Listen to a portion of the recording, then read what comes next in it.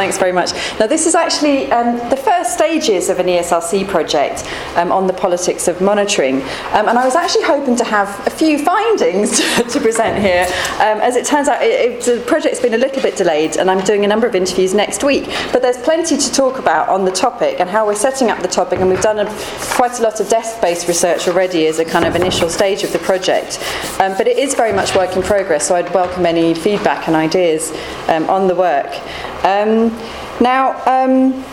The project basically looks at different patterns or different systems put in place by governments for observing and tracking policy problems and the impacts of their interventions, in other words, the impact of policy on policy problems. So it looks at how and why governments develop different sorts of monitoring systems across different policy areas or sectors. Once in place, what kind of impacts do those monitoring systems have? Some scholars have argued that they might distort decision-making processes, they might divert resources to areas which have been kind of the object of monitoring or targets or performance indicators. They might lock policymakers into certain sorts of goals or targets, even if those are decoupled from broader strategic goals. So a number of scholars have indicated there might be problems with this kind of target culture. And I think particularly interesting is the fact that the culture of targets or sort of performance-based evaluation has very much been on the rise in the UK from the 1980s onwards, starting under Thatcher administrations and very much reaching its zenith, its peak under New Labour and the Blair administration. But when the coalition government came into power, it said that it wanted to eschew this culture of targets and adopt a more decentralised process and sort of move away from that kind of micromanagement from the centre. Has it done so? Well, that's a big question. Is it possible to roll back those sorts of target-based monitoring systems once they're in place? That's one of the issues that we're going to address. And with much of my research at the moment, I actually want to focus on immigration policy, but also compare it to other sectors. So I think that quite often people working on politics or policy in the area of immigration get a bit kind of unisectoral and a bit absorbed in the specificities of their particular area. But I think that we can do really useful theory building when we compare immigration to other sectors, and that we can also then shed light or have kind of more interesting insights on what's particular about immigration as well through comparing it to other sectors. So I'm working together with colleagues at the University of Edinburgh who are specialists in climate change and defence, and more particularly defence procurement, for a number of reasons I won't go into now. There is a rationale for case study selection. They're not just my mates, but they are as well. Anyway, so we're comparing these three different areas. So monitoring is, roughly speaking, the gathering and analysis of information in order to track policy problems and to measure the impact of policy interventions on such problems. Now, for the presentation today, I'm going to start with an empirical observation, which is that there's quite substantial variation in the way that targets and performance indicators are used across different policy sectors. And this raises a number of interesting questions, and one is a theoretical question: how do we explain variation? So we observe that there's quite substantial variation in the way that targets are used in immigration, defence procurement and climate change. So what explains those different dynamics across those policy sectors? And how does immigration differ from those other policy areas? And then there's a number of other questions which, in a sense, are kind of implied by this study about different dynamics and determinants of systems of monitoring in different policy areas. So various questions about what sorts of considerations or pressures influence how governments monitor policy problems, and in turn this sheds light on how they're seeking legitimacy in particular policy areas. In other words, what sorts of actions or decisions seem reasonable as a means of realising political goals? And I'll make it a bit clearer in a second how I think that patterns of monitoring shed some light on these ideas about political rationality. For today, and in the first stage of our research, we've been focusing on a particularly sort of particular episode of monitoring systems, which, as I suggested before, was a kind of the height, the peak of the target culture under New Labour. And in particular, this was crystallised in the system of public service agreements, or PSAs, which were rolled out across government between 1998 and 2010. And basically, public service agreements were agreements between the Treasury and each of the main departments in government, where they set down a number of strategic goals, related targets, and performance indicators about how best they could realise those goals. The Treasury sort of oversaw and scrutinised how far they were achieving these targets and goals. But as I said, we observed quite a significant variation in the way that PSAs were implemented and rolled out across our different policy areas. So let's think a little bit about what in a sense, what factors determine what sorts of targets and performance indicators are selected in a particular policy area. Well, the kind of accepted, the received wisdom and the kind of management,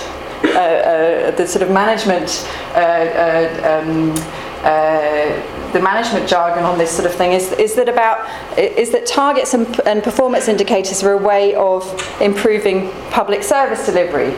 So in a sense, they have a disciplining function. They're put in place in order to provide incentives for officials to be more efficient and more effective in delivering services, and to ensure that there's value for money in the way that they perform these tasks. Now that's all very well. Perhaps some types of targets and certain PSAs were very much about improving, as we'd say, outcomes or performance or delivery. But there's an important second function which we're particularly interested in this project, and it's what we call a signalling function. So targets and performance indicators can have a much more symbolic role. They can be a way of demonstrating to the public or to other relevant audiences that action is being taken to address a problem, that the government is prioritising a particular goal and is putting in place measures to improve its performance in this particular area. So it's a kind of way of demonstrating, signalling to particular audiences that the government's addressing a problem. So in this sense, targets and performance indicators operate as what has been called in the science and technology studies literature boundary objects. They have to be understandable and sort of transferable between two quite distinct domains. On the one hand, the domain of kind of technocratic, bureaucratic policy making, where they're meant to influence and steer behaviour, and on the other hand, they're meant to be about generating, mobilising public support and confidence in policy making. Now, I should also add that in addition to these two different types of functions, we have to bear in mind that there are a number of technical criteria that targets and performance indicators have to fulfil. Now, they have to be measurable. Now, I take this all from the sort of Audit Commission, National Audit Office literature, the kind of technocratic policy managerial literature on good practice in targets and performance indicators. So targets and performance indicators to measure, to vouchsafe the realisation of targets, have to be measurable. They have to be outcome-oriented, or at least it's desirable that they're outcome-oriented. So it's not so much about the investment or the inputs or the processes. It's really a culture of thinking about performance and delivery. And they have to be, we might say obviously, susceptible to steering. In other words, there's no point in adopting a target if you're not sure you can kind of steer or discipline the relevant actors involved in delivering that target in a way that will achieve the target. So in principle. Now, as I said before, the choice of different targets or performance indicators, I think, raises a number of interesting wider questions about political rationality in different policy sectors. And I think depending on which of these different functions predominates, in particular whether the signalling or the disciplining function predominates, you can infer quite a lot about the target audience of your policy or policy making processes, So what kind of target audience are you aiming to mollify or appease or satisfy through introducing targets?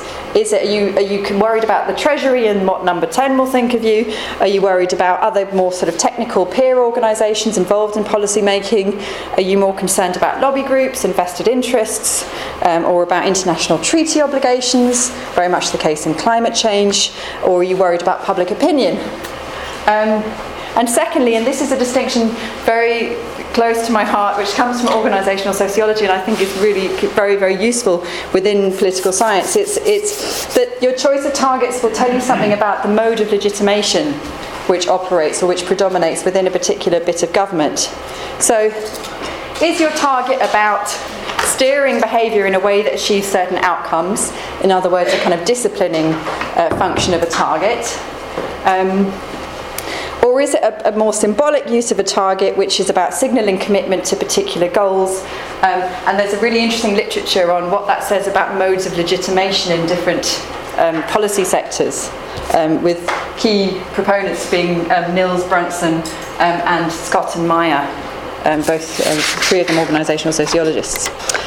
So, just to come to the specific case now, of course I'm not going to discuss climate change and defence procurement today for obvious reasons. I'm going to focus on the immigration case study, and we're going to look at the rolling out of public service agreements and the use of targets and indicators within those after 2000. So, if we start with the first public service agreement agreed between the Treasury and the Home Office in 2000, let's start with the strategic objectives set out. Regulation of entry to settlement in the UK, facilitation of travel by UK citizens, support of destitute asylum seekers, and integration of those accepted as refugees. Now that sounds like a fairly kind of holistic, encompassing definition of Home Office strategies at that time. But hey, how do they select their targets? They get from that to, by 2004, 75% of asylum applications will be decided within 2 months.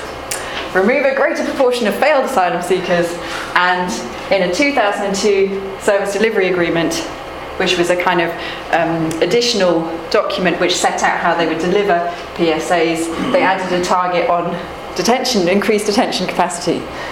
So you can see a kind of narrowing down effect from here to here. So how do we explain this disparity in the case of immigration policy? Well, one argument could be, well, hey, targets have to meet these technical criteria. Yeah, they have to be measurable, outcome-oriented, and they have to be in areas where there's the potential to steer or to actually achieve the outcome. And arguably, asylum is one of the few areas in immigration policy where we have extremely reliable data. It's very regular. You could almost get daily updates on numbers of asylum applications and recognition rates. So arguably, it's the one that they could manage in terms of data, and they could measure. Having said that, obviously there are other areas falling under those strategic objectives which were measurable.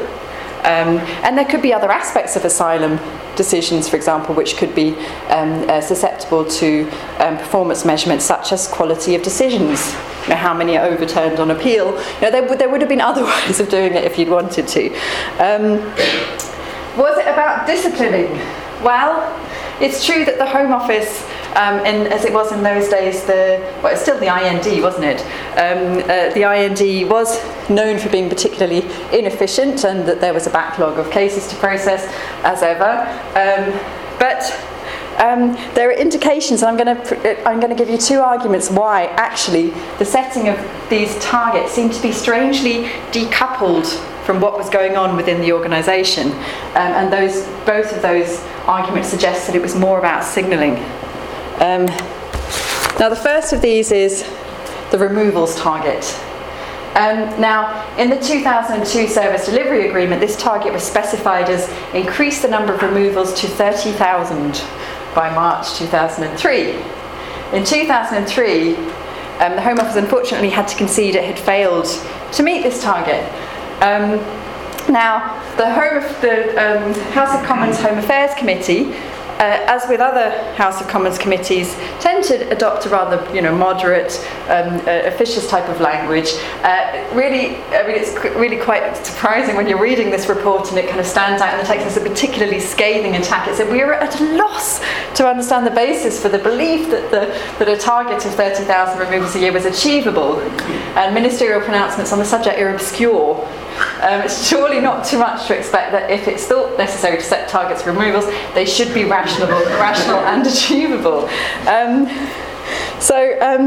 The 2004 Public Service Agreement then tried to make the target a bit more modest and change from a specific numerical target to what was called a directional target. In other words, the number of removals will increase. that was all that they said in their target, and yet they still failed to achieve that target.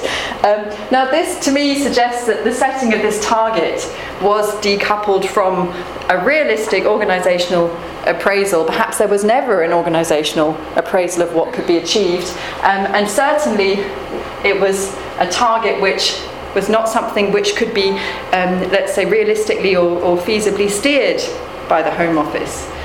So why would you select that target given what we know about sort of the technical criteria for setting targets? The second example I want to focus on is the famous Blair Newsnight Pledge of 2003. I don't know if any of you recall this or know about this, but in a Newsnight interview, I think it was for Jeremy Paxman, Blair, out of the blue, seemingly promised that he would halve asylum seeker numbers within a year. Now, I gather that David Blunkett was aware of this. Perhaps his private office was aware of this, but pretty much nobody else in the Home Office was aware of this. It was a sort of plucked out of the blue, top-down political declaration, and it hadn't been part of the 2000 or 2002 targets. It was rapidly built into the next 2004 Public Service Agreement target, but in a slightly more modest fashion, reduce unfounded asylum claims.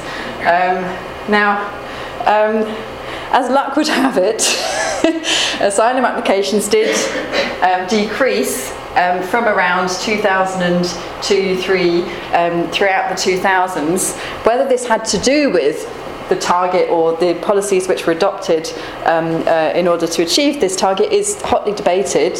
If we look at numbers across European countries, we see a decline pretty much across the board over this period. We might have experts on this data here.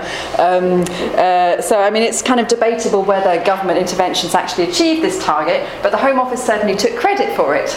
So in the 2004 Autumn Performance Report, the Home Office said, new asylum applications have fallen 65% since their peak in October 2002, and this was performance against targets.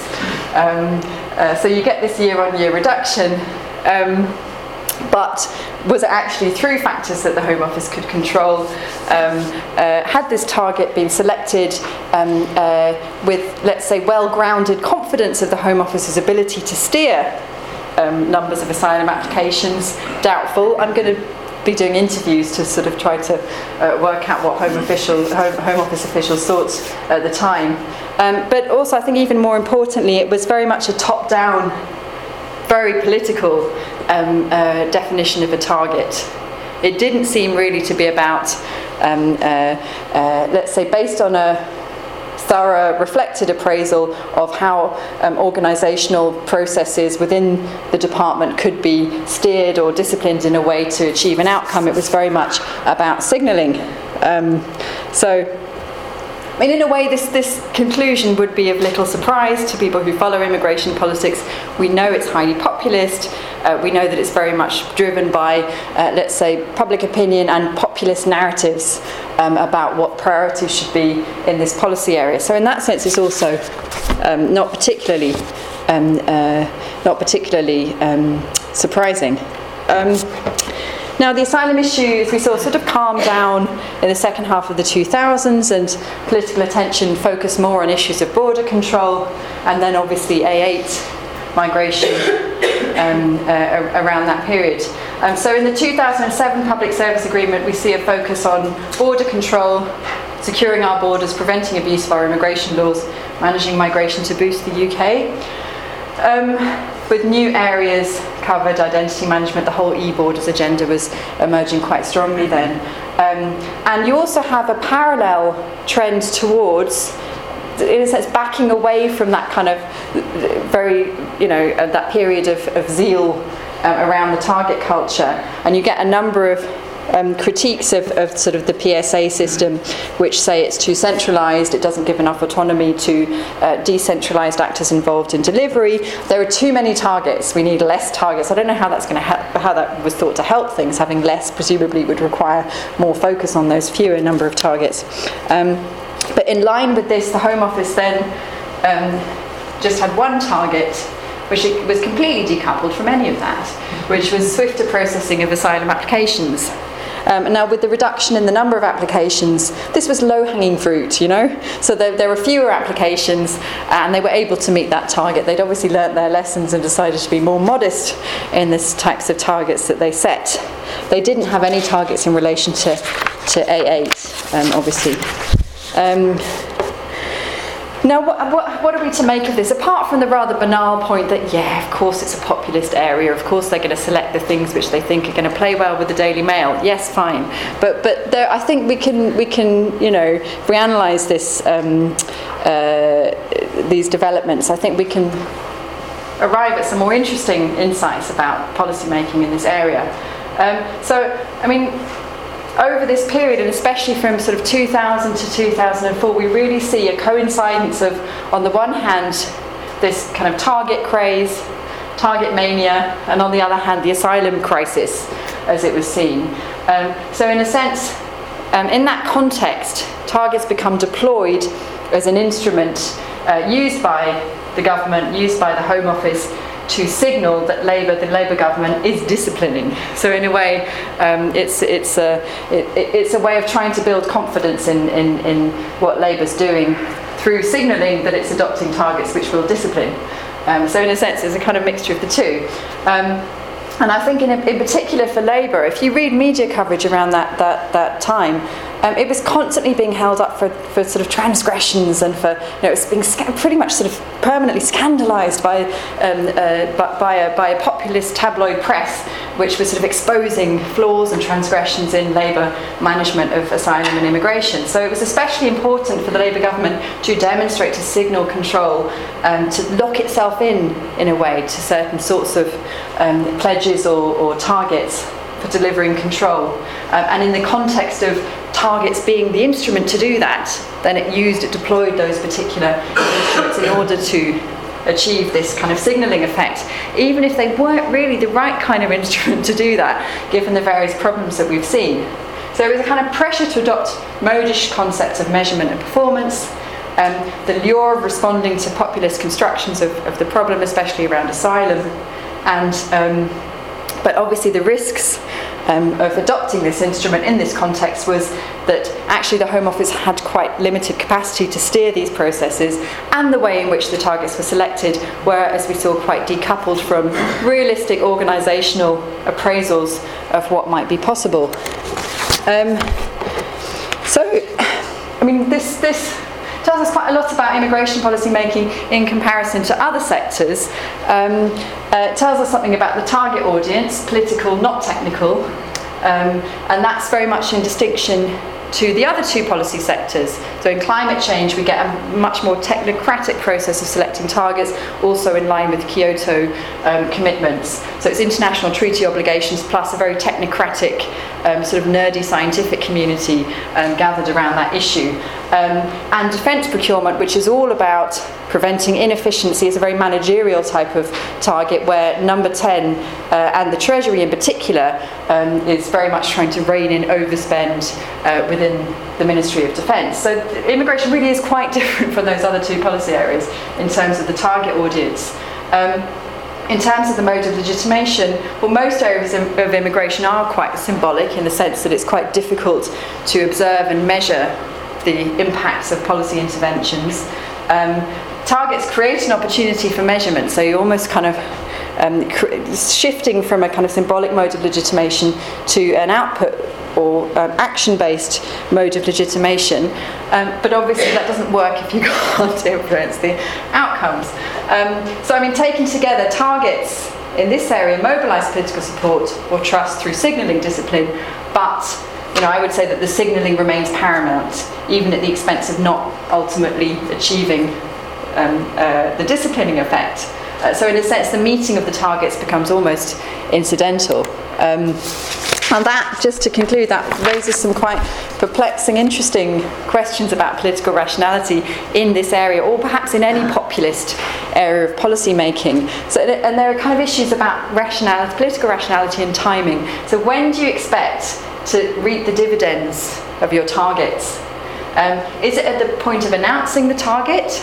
Well, if it's all about signalling, that's all you're really thinking about. You're thinking, well, if we promise this, we'll appease the electorate, and the Daily Mail will get off our back. But presumably you have to think about what's going to happen if you fail to realise those targets down the line, and that might also be within an electoral cycle. Now, political scientists, when they think about timing, think about electoral cycles normally. But obviously, you're going to be held up for not realising your target within, within the period of your administration, within a parliamentary term. So it's a highly risky strategy. Now, just to conclude, what would explain this preoccupation with immediate gratification versus delayed gratification, i.e., once you've met your target? And one is this idea of permanent campaign. So this is this idea that rather than just campaigning around election time every 4 or 5 years, politicians are permanently trying to whip up support, mobilise support for their policies.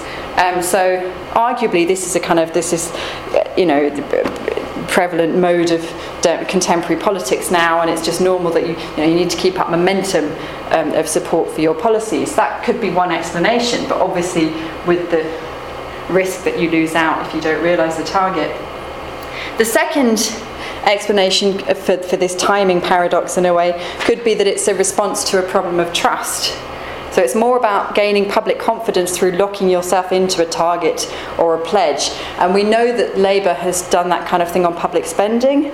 In a sense, it could be seen as a parallel thing. You lock yourself into a particular type of pledge so that you can kind of gain the trust of the public who they don't trust you on immigration, they don't trust you on the economy, etc. Arguably, the Tories are doing a similar thing in the face of UKIP. Criticism of their immigration policy. The third one might be, well, it's just part of the dynamic of political competition. Your opposition parties are promising this, so you have to kind of up your game. It's a kind of one-upmanship. There's a kind of irresistible pressure through the dynamics of party politics. And a fourth explanation might be a kind of more psychological explanation. It's a kind of form of political insecurity. And I think you do observe differences between politicians in terms of, in a sense, how broad-shouldered they are in terms of coping with a phase of unpopularity, as opposed to sort of constantly checking focus groups and media coverage in order to respond to what they see as immediate concerns. So I do think, I'm not saying that I'm going to answer this problem through this project, but I just do think this is a good example of the way in which analysing how policymakers try to observe and get credit for realisation of particular types of policies sheds quite a lot of light on broader questions of political rationality. Thanks very much.